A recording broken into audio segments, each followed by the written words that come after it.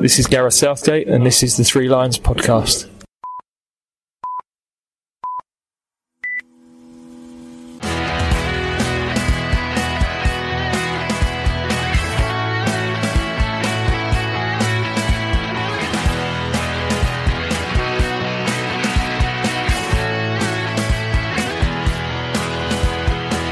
Hello and welcome to the Three Lions podcast. My name is Russell Osborne and this is an independent England football supporters podcast. It's Saturday. It's match day. It's almost old school, isn't it? Football on a Saturday. As you know, previous episodes have seen me heading up to Wembley for the matches, but unfortunately not today. Not for myself, and like many others over those past four matches, it's TV time today. And I realise that I have been fortunate enough to attend when many would have given their right arm to have been there. Although I did see a meme the other day saying more than 1 in 10 England fans would cut off their little finger if it meant that we'd win the Euros. I mean, what use is the little finger? Would we miss it? So after negotiating that round of 16 with the win over Germany, it is essential that we keep concentration, essential that we don't get complacent, essential that we do not underestimate Ukraine, and it's essential that we don't draw after extra time. But playing away kind of makes you realise from a team perspective how important those home games have been and the support that we've been able to give. Wales, they played all away. Hell of a lot of travel they had to do. Portugal, they didn't play at home. Ukraine, again, they've been all over. The Czechs, too, they've been travelling. But at time of recording this, shortly before we play the Ukraine, we know 2 of the semi-finalists. In the quarterfinals, Spain saw off Switzerland after extra time on penalties. They won 3-1. Now, that was a proper penalty shootout for me. Goalkeeper saving them, balls going way over the bar. Yeah, enjoyed that one. Spain, though, that was their second game that went into extra time. They're going to feel that somewhere down the line. The other quarter-final, that was a big one. Belgium against Italy. Could have gone either way before the game. You could have tossed a coin for that one. It was Italy, though, who saw off Belgium 2-1. Good game, that one. But it means that Spain meet Italy in the first semi-final, which will be played at Wembley. And it means the other semi-final will be comprised of either the Czech Republic or Denmark, or the winners of Ukraine against England. How we'd love to be there. How we'd love to be there. Our game is the last game of the quarter-finals, so they're keeping us hanging. So no pre-match nonsense from me today. I've just got a couple of beers and some ready sorted nuts. I'm going to hide behind my sofa and I'm going to get back to you later, when I hope to be speaking with some more great guests, who, just as a side note, I'd like to take a moment to thank over the last few weeks. They have given up their time to have a bit of a chat, and this podcast wouldn't be the same without them. And indeed yourselves for listening. So once again, thank you very much. I'll get back to you after the game.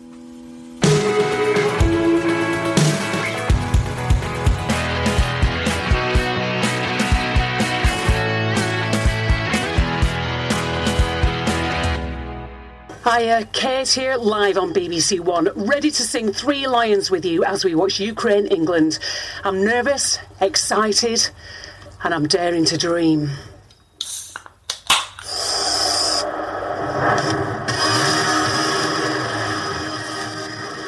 Right, now, it's a very difficult job, and the only way to get through it is we all work together as a team. And that means you do everything I say.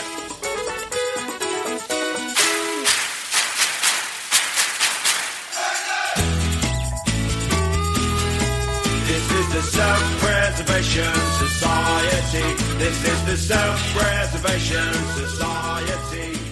Michael Caine there with the famous quote from The Italian Job. That could also have been Gareth Southgate's pre-match team talk. Well, 4-0, who saw that coming? Who'd thought it'd be that comfortable? I had my feet up at one stage. Who'd have thought we'd be seeing a performance as good as the one against the Netherlands 25 years ago? Let's welcome Dom Smith from englandfootball.org. I know it's one game at a time, but it's hard not to dream now, isn't it? Dom, you all right? Yeah, much better for the performance against Ukraine, I'll tell you that. I know. Well, I mean, what do you think Gareth Southgate said to them before they walked out? Well, he said in the week he's treading a tightrope always about not overloading them with information and giving them too much information and bombarding them, but equally preparing them for each task. And I reckon he'll have asked them to reach the levels that you need to win a match of this, this high caliber. And it was a quarter-final of a major tournament. He was asked about whether he'd rest players ahead of this game, Southgate, and he sort of quashed those and said, what nation on earth would rest players for a semi-final before they've qualified for the damn thing? And I think that's fair. So in the end, his team sheet was pretty much his first team, although Sancho came in as a surprise selection. Yeah, they did a brilliant job. And I reckon his team talk at half-time was probably let's grab that assurance goal as soon as we can. And I think he would have taken that second goal to come in the 94th minute, frankly. But it came, they won the free kick that Maguire scored that thumping header from. I think they won it 10 seconds into the second half and scored it less than a minute into the half. So absolutely brilliant moments for the first goal in the first half, 4 minutes in.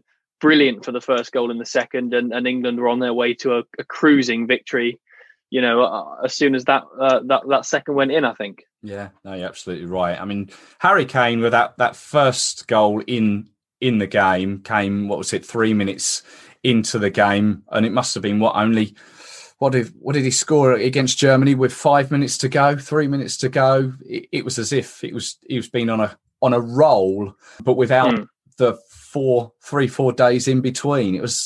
We just knew that Germany goal was exactly what he needed, wasn't it? Yeah, I don't think the people who have said that Harry Kane's been sluggish or out of it or slow are wrong. People who've said that in this tournament are wrong necessarily. But I think there's a mixture between that and he's not been serviced. He hasn't been serviced. Finally, he has been. And he's been defended against very well in this tournament, but not against Ukraine. You didn't see at any point last night. You didn't see him being grabbed quite so tightly as you had for the previous 4 games. You'd seen the German defenders doing it, particularly the Czech Republic as well, and Croatia and Scotland. He'd been grabbed, and when he was holding up the ball, he was having to hold it up and be careful not to get the nudge in the back from the defenders. They weren't as close against the Ukraine, and he responded by scoring 2 goals from open play, doing exactly what a lot of people thought he would after that goal against Germany. It's a bit of a cliche to say, as soon as a striker gets his first, he'll go on a run. That is a bit cringe, isn't it? But it happened, and it happened because of poor defending, but largely because he was there at the right moment to capitalise when he got, I think, 2 of his only 3 opportunities all night. I think he missed that volley, which frankly was a lovely strike in the second half with his left foot. And anyone who thinks he ought to have scored that with his wrong foot from that far out is deluded. he missed a header. He missed a header in the first half from a free kick, where the ball was a little bit above him. But other than that, the other 2 opportunities he put away with much aplomb. So yeah, nothing to complain about at all. Yeah, that first one, he was in the 6-yard box, much where we like to see him. The second one, he was literally 7 yards out and headed down and in. But you say he was being supplied, he was being provided. That first goal, Raheem Sterling, who I thought had quite a good game. I mean, all the players had a good game, but Raheem Sterling just threaded that ball through to Kane to slip through, much like the way that Calvin Phillips slipped it through to him to score in the opening game against Croatia. But yeah, that's where we want to see Harry Kane, in and around that 6-yard box, not dropping so deep. And to say we have, I don't think we've had harsh words over Harry Kane, but I think we've been rightly critical. I don't know. Questioning, I'd say. Questioning. Yeah, I think that's fair. Then we had a fantastic effort. Declan Rice. I jumped up, obviously, when Harry Kane scored straight away, but I think had Declan Rice effort gone in, it was just one of those ones where, I don't know if you remember, who was it? Alan Partridge done a football sketch where he goes, "Wow, did you see that? He's got a foot of a traction engine or something," and it just reminded me of that one. If that had have gone in, that would have made his tournament. I think he's had a great tournament as well up until now. He caught that cleanly, which incidentally that came from a Raheem Sterling in and around the box. Yeah, it was Paul Scholes-esque, wasn't it? Arriving at the edge of the area to hammer the ball. Unfortunately, it didn't have the result, which was the net bulging. But no, Sterling had another great England game, and to judge someone like that on goals and assists is to be much too crude about what he offers to the team. You know, ultimately he has got goals and assists in his England games in this tournament, but he offers so much more. When England played 3-4-3 in the match against Germany, the worry, of course, is that you lose that playmaker, you lose that Mason Mount type player. But actually, he dropped so well when he needed to pick up the ball and collect it and run forward and play in players like Saka. And he did it even with Mount, you know, against Ukraine. He still did that brilliantly. And it was while he was trying to find some space to move into himself that he saw the opportunity to pass it through to Kane and put it through about 4 bodies and just caught Kane onside, which was, I couldn't believe the accuracy and the weight of the pass there. I thought it was lovely. I thought Luke Shaw deserves a mention as well, who didn't win the official UEFA Man of the Match or Star of the Match, as they call it. Harry Kane did, because if you score 2 goals in any game, you'll always get Man of the Match unless someone else scored 3. But no, Luke Shaw won the England Man of the Match and fully deserved it, because he at the moment looks like one of the world's best left backs. I'm not sure he necessarily is, but he's having a fantastic tournament. And I think last night he equalled David Beckham as the England's best ever assister in a single European Championships. David Beckham got 3 at Euro 2000, which is remarkable considering how rubbish England were at Euro 2000. But no, Luke Shaw's been fantastic in this tournament. And actually, I think his performances have risen every single time he's played. And Southgate made that point. He didn't play against Croatia. He played against Scotland and didn't take enough risks. He played against the Czech Republic and was slightly better. Germany was involved in both the goals and ultimately assisted the first, I think. 2 assists against Ukraine and was also involved in the first Kane goal, which Sterling assisted. So yeah, he's been brilliant. And I feel a bit for Ben Chilwell, who's one of the only outfield players who's not got on the pitch, and I would have liked to see him come on for minutes rather than Trippier late on. And I was actually saying that I'd like to see Chilwell given minutes if England are winning, regardless of the scoreline. So when it was 3 or 4-0 and Trippier came on, I was a bit disappointed to see that, because I think Chilwell is pretty close to the level of Shaw on that left flank. But ultimately, Shaw's been given the selections in this tournament, and he's absolutely risen to the occasion. Yeah, just something that you mentioned there, totally sort of off topic, and you mentioned the star man. It only occurred to me the other day that's just a promotional thing, isn't it? Did you know that? Because go on. Is it because it's Hisense? I was under the impression it's isn't it Heineken's star man, and Heineken's logo is a star. I may have got this totally wrong. No, that sounds suitably capitalist. I think you're probably right.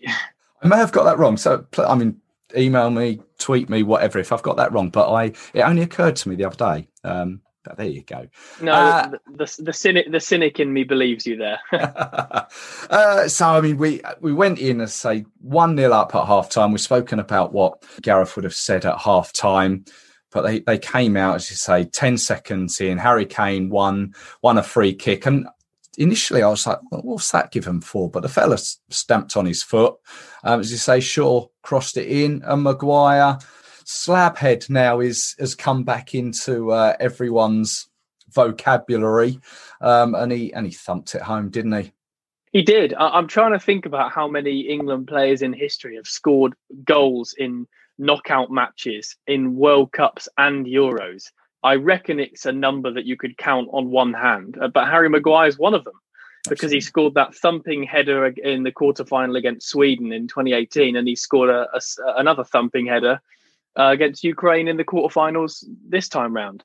I'm trying to rack my brains. I've got Alan Shearer. He's definitely in there. I don't know if Lineker scored in the knockout rounds of the Euros. I know he did it in 2 different World Cups.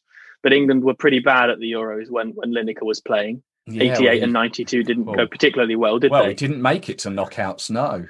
No.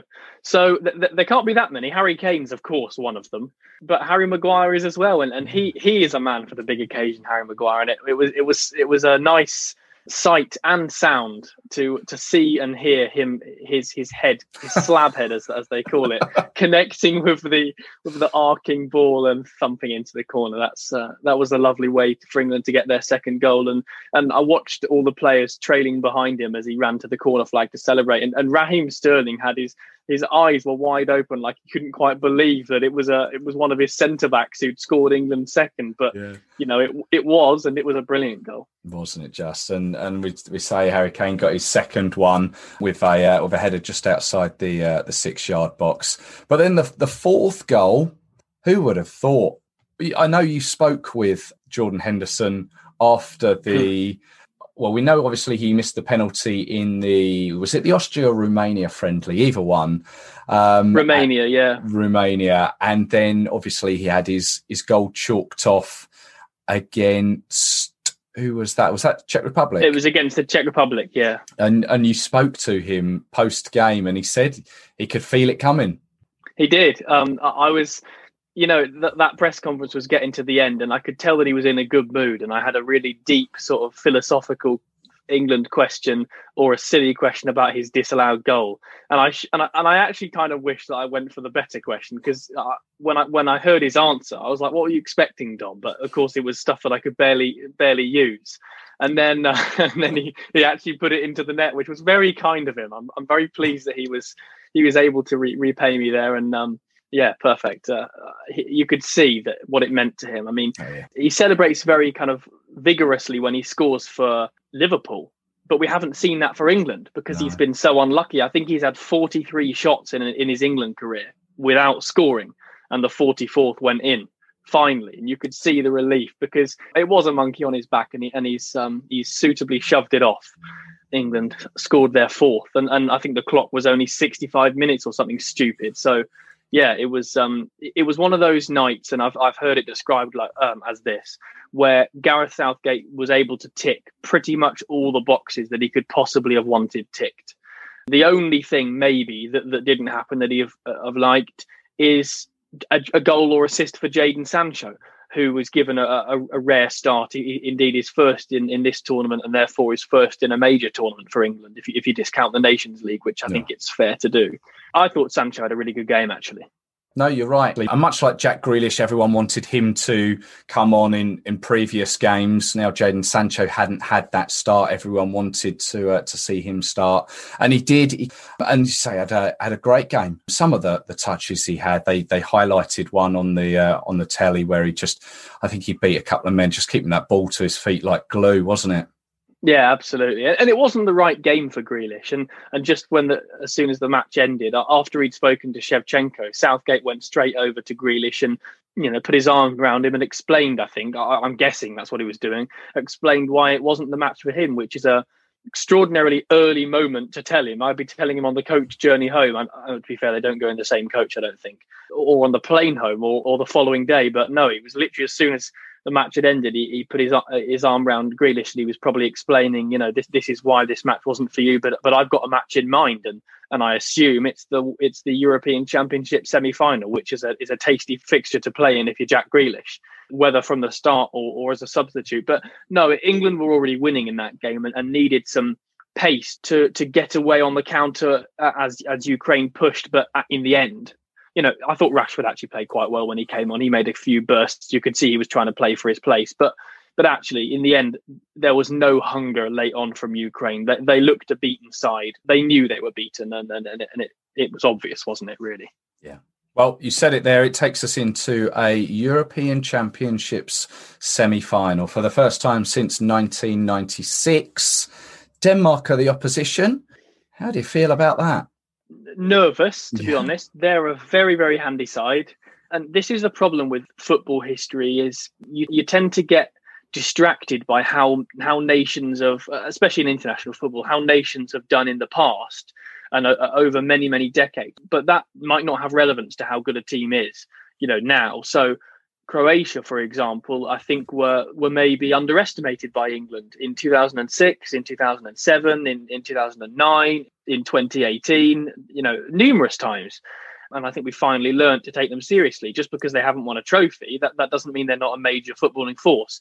And just because this Denmark team, are the same country who has only won Euro 1992 and never got to a World Cup semi-final, etc., we've got to be careful not to underestimate them. But if there's one England team of the past that's going to make sure they don't underestimate their opponents, I think it is this one. And I think Southgate's a big reason behind that. I don't think they'll underestimate Denmark, who can cause England problems, especially down the flanks. They're a very handy side. England have got to work on their set pieces this week. I know they scored twice from set pieces against Ukraine, which was good to see. They've got to work on transitioning the midfield to the attack. It's important that players like Mount and Sterling, who you'd assume will start, can link to Harry Kane and provide for Harry Kane. The fullbacks have got to take risks, because if you're too nervous, you're just going to have a result or a performance like it was against Scotland.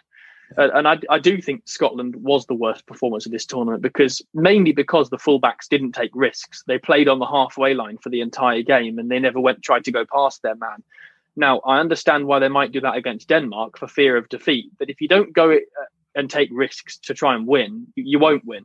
So I hope that England are ballsy and go for the jugular. And if they do, I think they've got enough to win. Which then, well, let's just look at the other semi-final very briefly. Italy, Spain.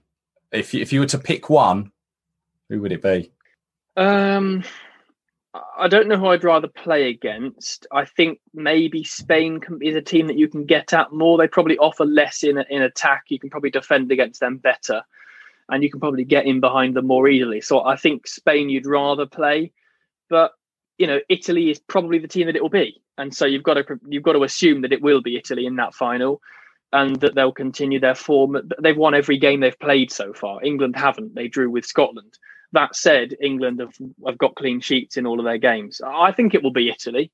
But even if it's Spain, that still rolls on to the following day, where England have got to do what they need to do to get there. You can't be watching Tuesday night and thinking, we've got Spain next or we've got Italy next. No, you've got to win your semi-final first. They'll be pushed on by a buoyant crowd at Wembley. We know that that's true. And we know that they'll have a lot of support behind them at home as well, and indeed throughout the world. But they've got to actually do it. And to do that, they've got to be defensively tight at the back, which they have been. And they've got to score some goals, which is what they've started to do. I think England are the favourites, and I think England are more likely to win than Denmark, but that doesn't mean that it will happen. We know as England supporters not to look beyond the next game. Henry Winter came on my podcast a few weeks ago and said I tend to not look beyond the next corner with England, and I think that sums it up nicely. Yeah, no, you're right. One game at a time. One game at a time. Just one other thing. Back to Gareth Southgate, soon to be Sir Gareth. No, let's one game at a time. He said after the game. He gave this real human touch. He said it's the players that he has to leave out of the match day squad that he feels for. It's such a job for him to pick the right players, the right team, and just the whole man management. He's getting it spot on at the moment, isn't he? Well, people will argue about, till the cows come home, whether or not tactically he's the man to lead England. But he's certainly the human to lead England. He's certainly the person that you'd want in charge of your national team, considering after the Prime Minister and perhaps a few other jobs, not very many, this is the most demanding job in this country. He's got 100 tasks to... Clive Tilsey described it like this. He said he's got 100 tasks to do and he can do 99 perfectly. But if he gets the one wrong, he's finished and he's remembered for exactly what he doesn't want to be remembered for. Yeah. And we know how England managers are remembered. The fake shake, the telegraph sting, the turnip, other things like that. You're not going to go down in history very well when you finish your work as England manager.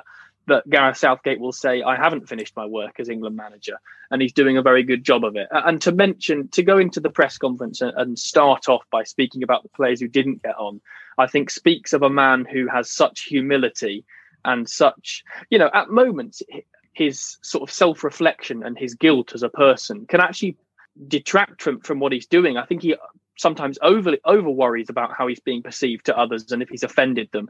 We see that the penalty miss still kills him 25 years on, even after beating Germany. But at other moments, it's his greatest strength. Make no mistake about it. I don't care how talented the England squad is. Without the right manager, you can have as talented squad as you want, but you're not going to get anywhere.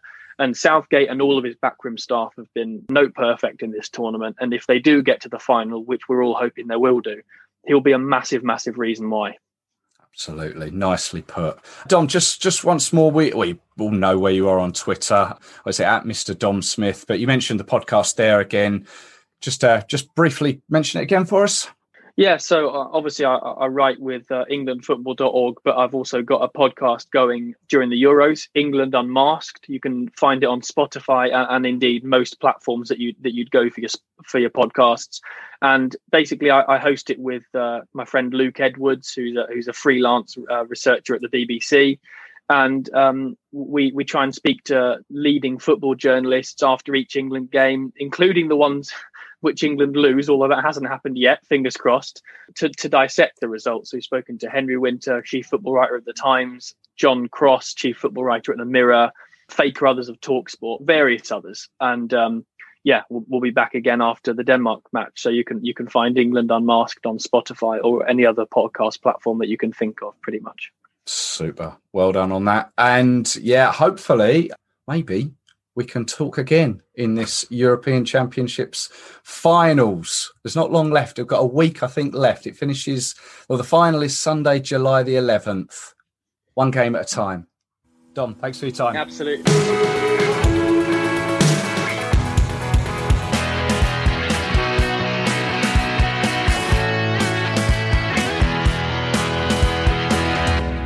Hi, it's David Airey here, back by unpopular demand. Any pre-match nerves that I'd built yesterday were soon calm thanks to the early goal. I'm not a stato, but that seemed very quick for a recent England international goal. Said last time Maguire was key, and scoring the second goal so early in the second half pretty much destroyed Ukraine's morale. Thought those fans in the ground did us proud and dispels the myth about the ground needing to be full for the atmosphere to be decent. Thank the Lord I'll be in the ground on Wednesday, as another evening with Jermaine Jenas is too much to bear. Roll on Wednesday. Farville. Hi Russell, regular listener here, Dom from Exeter. I'm currently actually self-isolating with COVID, so I've not enjoyed the games as much as I would have done, but nevertheless, if we get to the final, I'll be out for it. Next game, very good team against Denmark, but if we play like we did against Ukraine and Germany, then I can't see anyone stopping us. We're also back at home in the semi-final. So we are the ones really to beat. I think every country left in it will be looking to us as the favourites, really. And it's the first time we've ever sort of actually been the favourites. In 2018, we got to this stage, but there was always France in the final. Croatia were as good as us. But now we genuinely look like we can win this. It is actually coming home. Hello, Russell. Gary here from Channel England Football again. What a result. You can't help but feel that was a turning point for England. How many times have we ever seen England play like that? So comfortable in a quarter-final, 4-0 victory. It was fantastic. One of the best nights of my time watching England. I think we've got enough to beat Denmark, but it'll be a tough game. And then the final is anyone's. But come on, England. I think now is the chance. Now or never. What a result. Great all-round performance. Believe that the critics are now eating their words. Southgate seems to have won a lot of them over, including the pundits on Match of the Day. A good all-round performance by all, and things are looking up. Mark Kirkpatrick, watching at home like most of us. Hi Russell, it's Sam here from It's Coming Home TV. I mean, what a performance that was against Ukraine. 4 great goals. The early goal definitely helped, I think, settle the team down.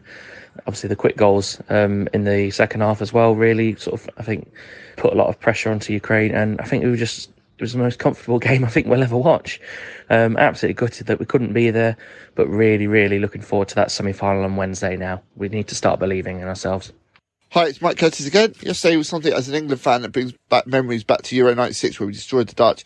It was mental, majestic, blimmin' brilliant. Watched home with the old man, another clean sheet, 4 goals scored. For me, Kane should have had a hat-trick. My man match is a toss-up between Shaw and Kane. Nice one for all the England fans in Rome. Well happy for them, but gutted not to be there myself with the lads. But bring on the Danes on Wednesday. It just might be coming home. Oh, once again, thank you very much for all your input there on your thoughts on last night's game. Real positivity there. Love it. Thank you very much. And let's do it again after the Denmark game, semi-final. That's right. Yeah, just email your thoughts, threelionspodcast@gmail.com. Rome, that was where we were. We all wanted to be there. Few of you got through. And I'm pleased to say that I am joined by someone who was there, Matthew Halliday. You all right? Hi, Russell. Yes, I'm very well, thank you, especially after being there in Rome last night. We spoke previously. You were kind enough we had a chat. It was about your first England away game, which I think we put out middle of last year, which was 0-0 against Costa Rica. Slightly different last night, wasn't it? You know, it's funny you bring that up because I was just saying to my friends after the game, like, just the contrast between last night and then 7 years ago, where, you know, when I flew out to Brazil 2 days after England got knocked out in the group stage, and obviously with my first game there being the irrelevant 0-0 dead rubber against Costa Rica, and then obviously 7 years later we're here where we are, and we shouldn't have made it look so easy in a quarter final of the Euros, but we did, and it was one of the most calmest England games I've ever been fortunate to witness. There was really barely any stress or worries at all. It was just an absolute pleasure to watch. So back here, there was all the media talk about England fans cannot travel over to Rome. Obviously, we know why. But there was a really healthy contingent of England fans over there. A lot of them, obviously, European-based. Like yourself, you're based in Sweden. So that's how I'm guessing you've managed to transit your way through to Rome. Tell us, what was it straightforward? How did you get your ticket and that sort of thing? Yeah, so I knew all along that I would be fine going because obviously, you know, Sweden is in the Schengen zone, so I knew that the Italians would let me in. And I also have a Swedish passport as well, which, you know, boosted my confidence even further. So I actually got 3 tickets straight after the final whistle against Germany on Tuesday. A very kind England fan gave them to me, because he was unable to go because of the Italian government's quarantine rules that were imposed early last week. Yeah, I was obviously blown away by how kind he was, because he wasn't able to get money back from UEFA either. You know, he probably saw on my Twitter profile that I was, you know, a genuine England fan who was just looking to go to the game and no other motive. Yeah, as soon as I got the tickets, I then booked my flights and then flew out on Friday via Amsterdam and arrived late on Friday evening, just as the Italian game was ending. Yeah, and then was able to go out for a bit on Friday night for a few beers with 3 expats that I travelled with. Right. 2 of them also live in Stockholm, and one of them lives in Holland. Right. Just a quick one. Do you know the name of the guy that gave you the tickets? Do you deserve a shout out? Yes, he does deserve a shout out, and his name is Mark. Mark, you know who you are, Mark. You gave Matthew his tickets, so full credit to you. Nice one. That's the beauty of England fans and football fans in general, helping each other out. Absolutely. So here at Wembley, we've had to go through the whole COVID situation, like lateral flow test. Was that the same for you?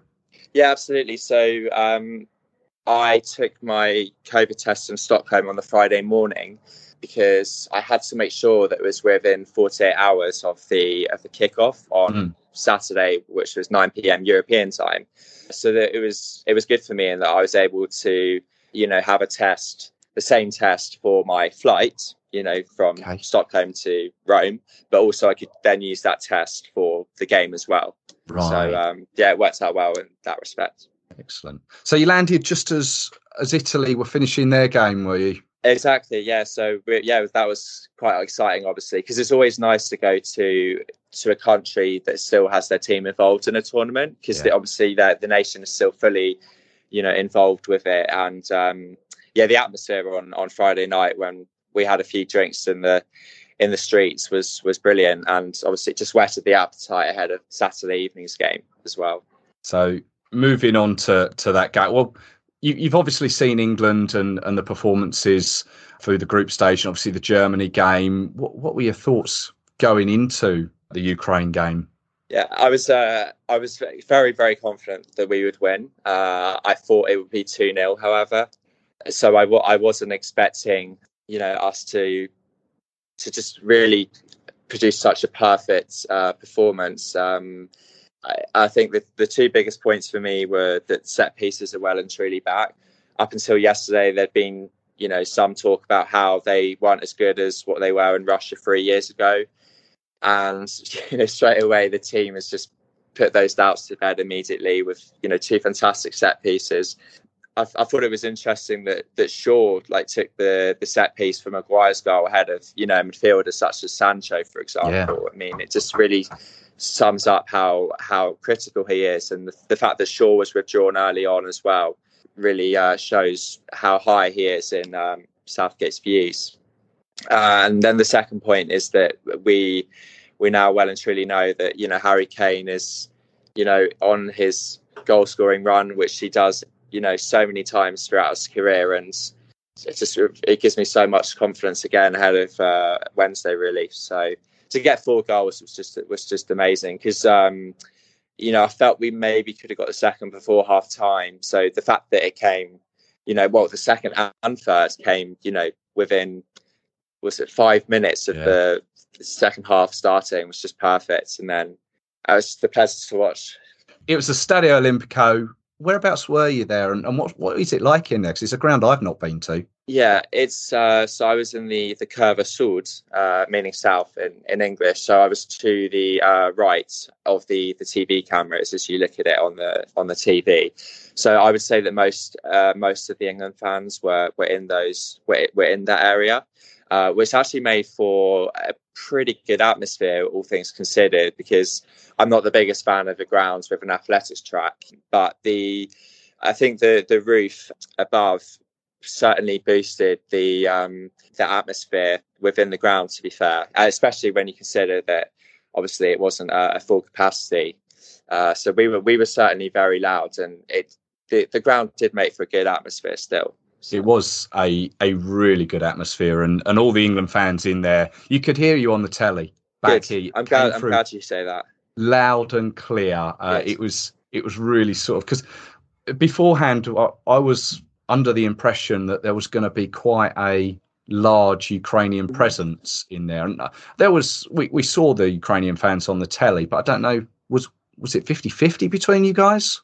It wasn't. I have to say, Russell, I thought before the game, having been in Rome, wandering around during the day, that it would be 50-50. But it was only when, at the final whistle, when you saw in all 4 corners of the ground, all the England fans obviously came to the front when the team were doing a lap of honour. Yeah. And then I realised, actually, we did have representation in, all areas of the ground. I thought we were mainly in the area where I was, because Ukraine certainly did have a section directly opposite me, but I would say we did outnumber them. Yeah, you can never underestimate an England supporter, can you? With all their travelling and everything. Find our way, don't we? Yeah, it's every tournament we come up good with it. It's brilliant.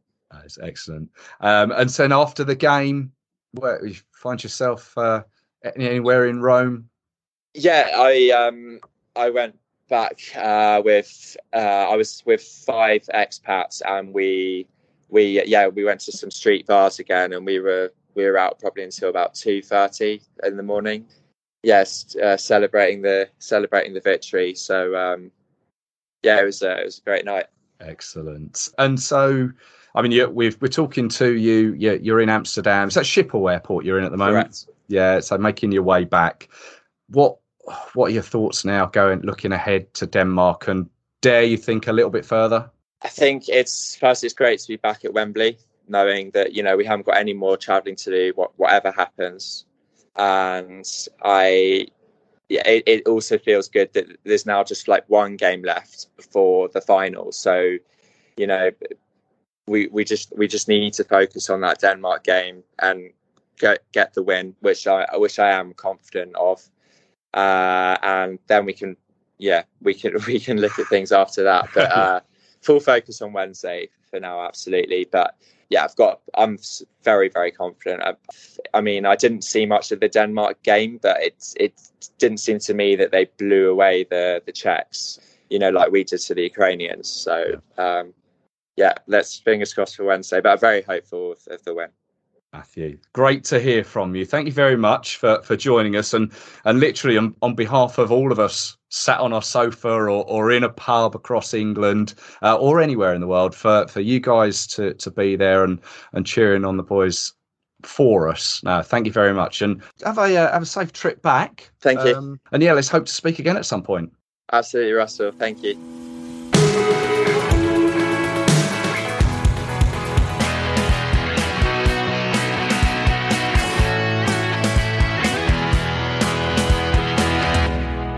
Right then, Denmark it is. And I'd like to welcome to the Three Lions podcast, Paul Olsen. He's on Twitter at @the_clap_hat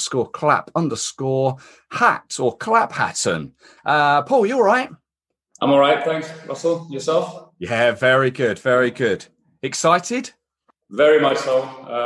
Thanks for having me on. And we look forward to bashing the Three Lions here in the coming week. So it'll be an exciting week. Yeah. Whereabouts are you? You're in Denmark, aren't you? Yes, I'm in Denmark. And everything is going completely national team bonkers frenzy. So if there's something with the voice, that's because yesterday was a long night. So yeah. Well, we've all been there. We all know exactly how it feels. I mean, going into the tournament, did you expect this? Me personally, as an idiot, I did hope for this, and I think that the positive side of the people, we sort of hope for the semifinals. And I think it's a goal for the team as well. So I wouldn't say we expected it, but with the draw coming out as it did, it's not like a miracle, not yet at least. Not yet. To say it's been a little bit of a hard slog for you is a little bit of an understatement. Just to go back over those group stage games, you lost to Finland in the opener 1-0, and then you lost to Belgium 2-1, and then you absolutely annihilated Russia 4-1 in a game in Copenhagen there. Let's just start with the obvious. That first game against Finland, I personally, you wouldn't have lost that had the circumstances been different.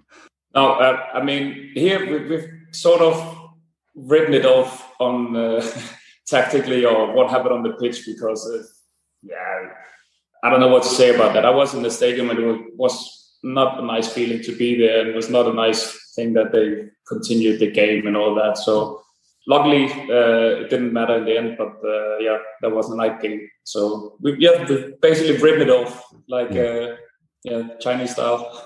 But I mean, from the way I look at it, we get a lot of, obviously, the media saying about Christian Eriksen and all the good news that he's feeling well now. Would it be safe to say, though, that the Danish team are running on that emotion as well? No, it wouldn't. I think that very much are running on emotional fuel from that Christian Eriksen incident. And it was tight-knit group beforehand, but they've really come together now, and with the Kasper Hjulmand, the coach, really the leader of the bunch, and it's really good unit. That being said, it's also not to be neglected that these are quality players playing for quality clubs all around Europe. So the Eriksen incident haven't hurt the team. Apart from the obvious that our best player doesn't play anymore, but other than that, it's been a good thing. Yeah. The Russia game, were you there for that one? I was, yes. What a game that was. Yeah, that was amazing. There's a difference between a scrappy goal or corner kick goal to the emotion from a long-range shot. And we were spoiled by 3 in that game, and it's just mayhem. I mean, that was amazing game. It's a great stadium, that one, the Parken in Copenhagen. It's so tight to the pitch, and it really did feel like, well, the fans really connected with the players there. I mean, some of the grounds in this tournament, you got your Baku and Seville. It's the stands are so far away from the spectators, but that game there, it was everything was just perfect, really, for you. Yeah, it really was, and I couldn't agree more. I don't know if a free choice of all the stadiums in Europe, and they chose 5 athletic stadiums, but be that as it may. The Russian game and that evening, everything about it was just perfect for us, at least. And it was amazing, and it sparked this wave that we're riding on now, not on the team, but in the country, as the Euro frenzy keeps going. That started that night. So round of 16, you faced Wales, and I think obviously the Christian Eriksen incident, Denmark have kind of become everyone's second team, really. They all want to see you do well until we come up and play you, obviously. And I think that's how Wales felt. But you've dispatched them with ease. And then obviously the Czech Republic in the quarter-final. I don't know, it wasn't the easiest of games, that one, but you came through it.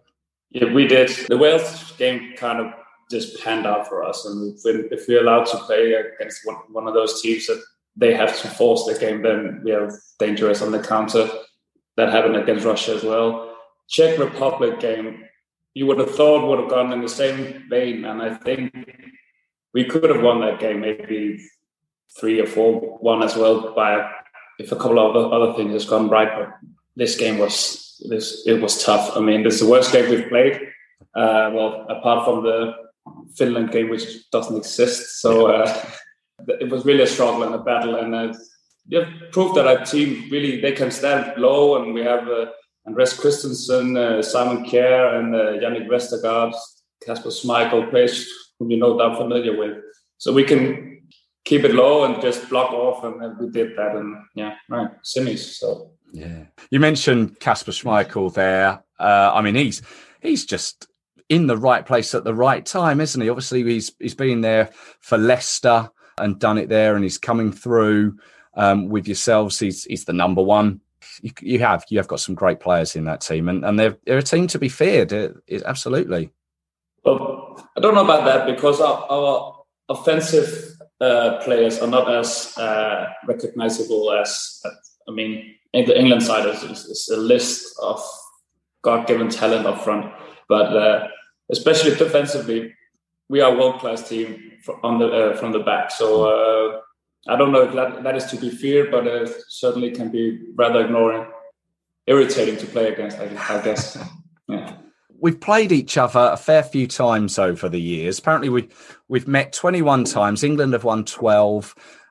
Denmark have won 4, and there have been 5 draws. And the most recent of games was, in fact, a victory for Denmark back in the Nations League, when we had no fans in the ground at Wembley. Christian Eriksen penalty. I mean, do you take heart from that, I guess? I believe we do. That game actually became a little bit famous because we had a famous game against England at Wembley back in the 80s, where our big star, Alan Simonsen, scored a penalty goal, and we won 1-0. And so we kind of ran the tape back. Yeah, I mean, this was just a Nations League game, but I think we're going to take a lot from that. We played you 2 games. We didn't concede a goal. Obviously, the win we had at Wembley was a little bit skewed by an early send-off for Harry Maguire. Yeah. But, I mean, we consider England favourites, definitely. But we don't dislike the role as an underdog. In fact, our best game at this tournament was against Belgium, which interestingly, we lost, but by far the best game we played. Yeah. Now, you mentioned that game in like the early 80s, and I think I got a funny feeling that was one of Bobby Robson's very early games as England manager, and I think it knocked us out of qualification for Euro 84, I think. But another game that I do remember, a game that I actually went to, 2002 in the World Cup in Japan. I don't know if you remember that one. Oh, yes. That's a horror game. As much of a horror game as they come. I mean, an early drop from the keeper, and England scores. I think it was Rio Ferdinand, and from there on it was just one-way traffic, and get this match and tournament over with and done dusted as quickly as possible. Yeah, England fans doing the conga in the rain. I remember that one, getting bullet trains home through the night in Japan. Great memories from that one. I bet. I mean, we can't have a a Denmark conversation without sort of referring back to previous Danish teams who've done well. Obviously, there's the 1992 team, which probably went with no fear because of the circumstances that came with it. But I've got a book here that I'm sure you may be aware of. It's called Danish Dynamite.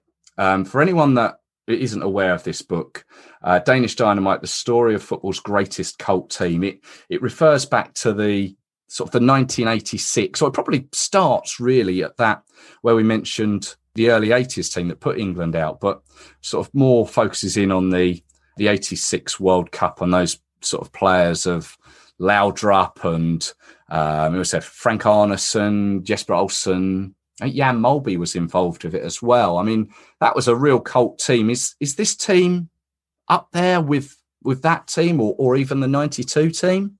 Yeah, obviously the biggest legends that walk on Danish earth are the 20 guys who won the Euros in 1992. Yeah. Interestingly, it's not the most popular team because that 86 team, they played their behinds off and in an offensive way, play style, Holland-esque, and the players was so emotionally explicit about what they did. Especially, we had a striker called Preben Elkjær Larsen, fantastic person, fantastic player, and this new crop now it rivals them, I think, because it's positive football. We score a lot of goals, and now after that Eriksen incident, no one's afraid of showing emotions. And you saw Pierre-Emil Højbjerg yesterday on his knees crying, helplessly crying, and Thomas Delaney, the other midfielder, came running in, giving a hug like a father hugs his children. And so the emotion they share with us, the country, Denmark, we're in awe of it, and we're really, really behind this team now. This is probably the most popular team since that 86 team. Do you think you can do this? Can you beat England? We're on this cloud nine now, so we believe in anything. I would prefer Spain in the final. So that's where we are. But lots of Carlsberg being drunk, I guess. Oh yes, and poured. So the majority of apartments in Copenhagen on a day like this smell like beer because of the beer showers. So we're used to that. I bet so. Yeah. Paul, we found you on Twitter. Go on, just explain to us what you do on Twitter, your Twitter handle and all that.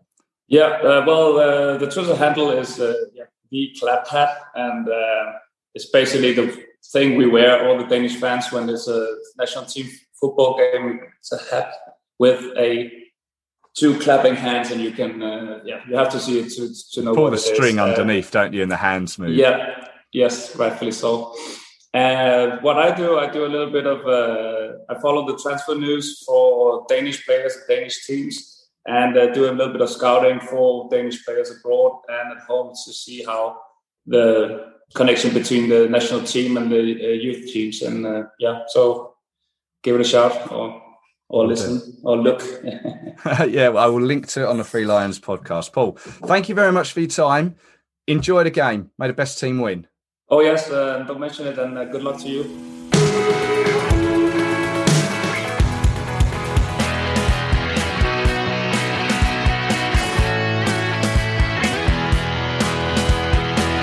There we go. England are in the semi-finals of the European Championships 2020 in 2021. Wembley is the venue, Denmark the opposition.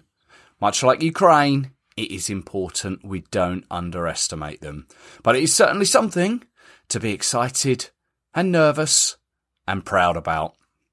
My thanks go to Paul Olsen there. You can find him at _clap_hat. Thanks to Matthew Halliday, who brought us the experience of Rome. He's Matt Halliday9. And of course, Dom Smith from englandfootball.org at Mr. Dom Smith on Twitter there. Again, thank you for tuning in and for providing your 30-second reviews. Don't forget, you can find the show on all the usual podcast platforms, Twitter, Facebook, Instagram.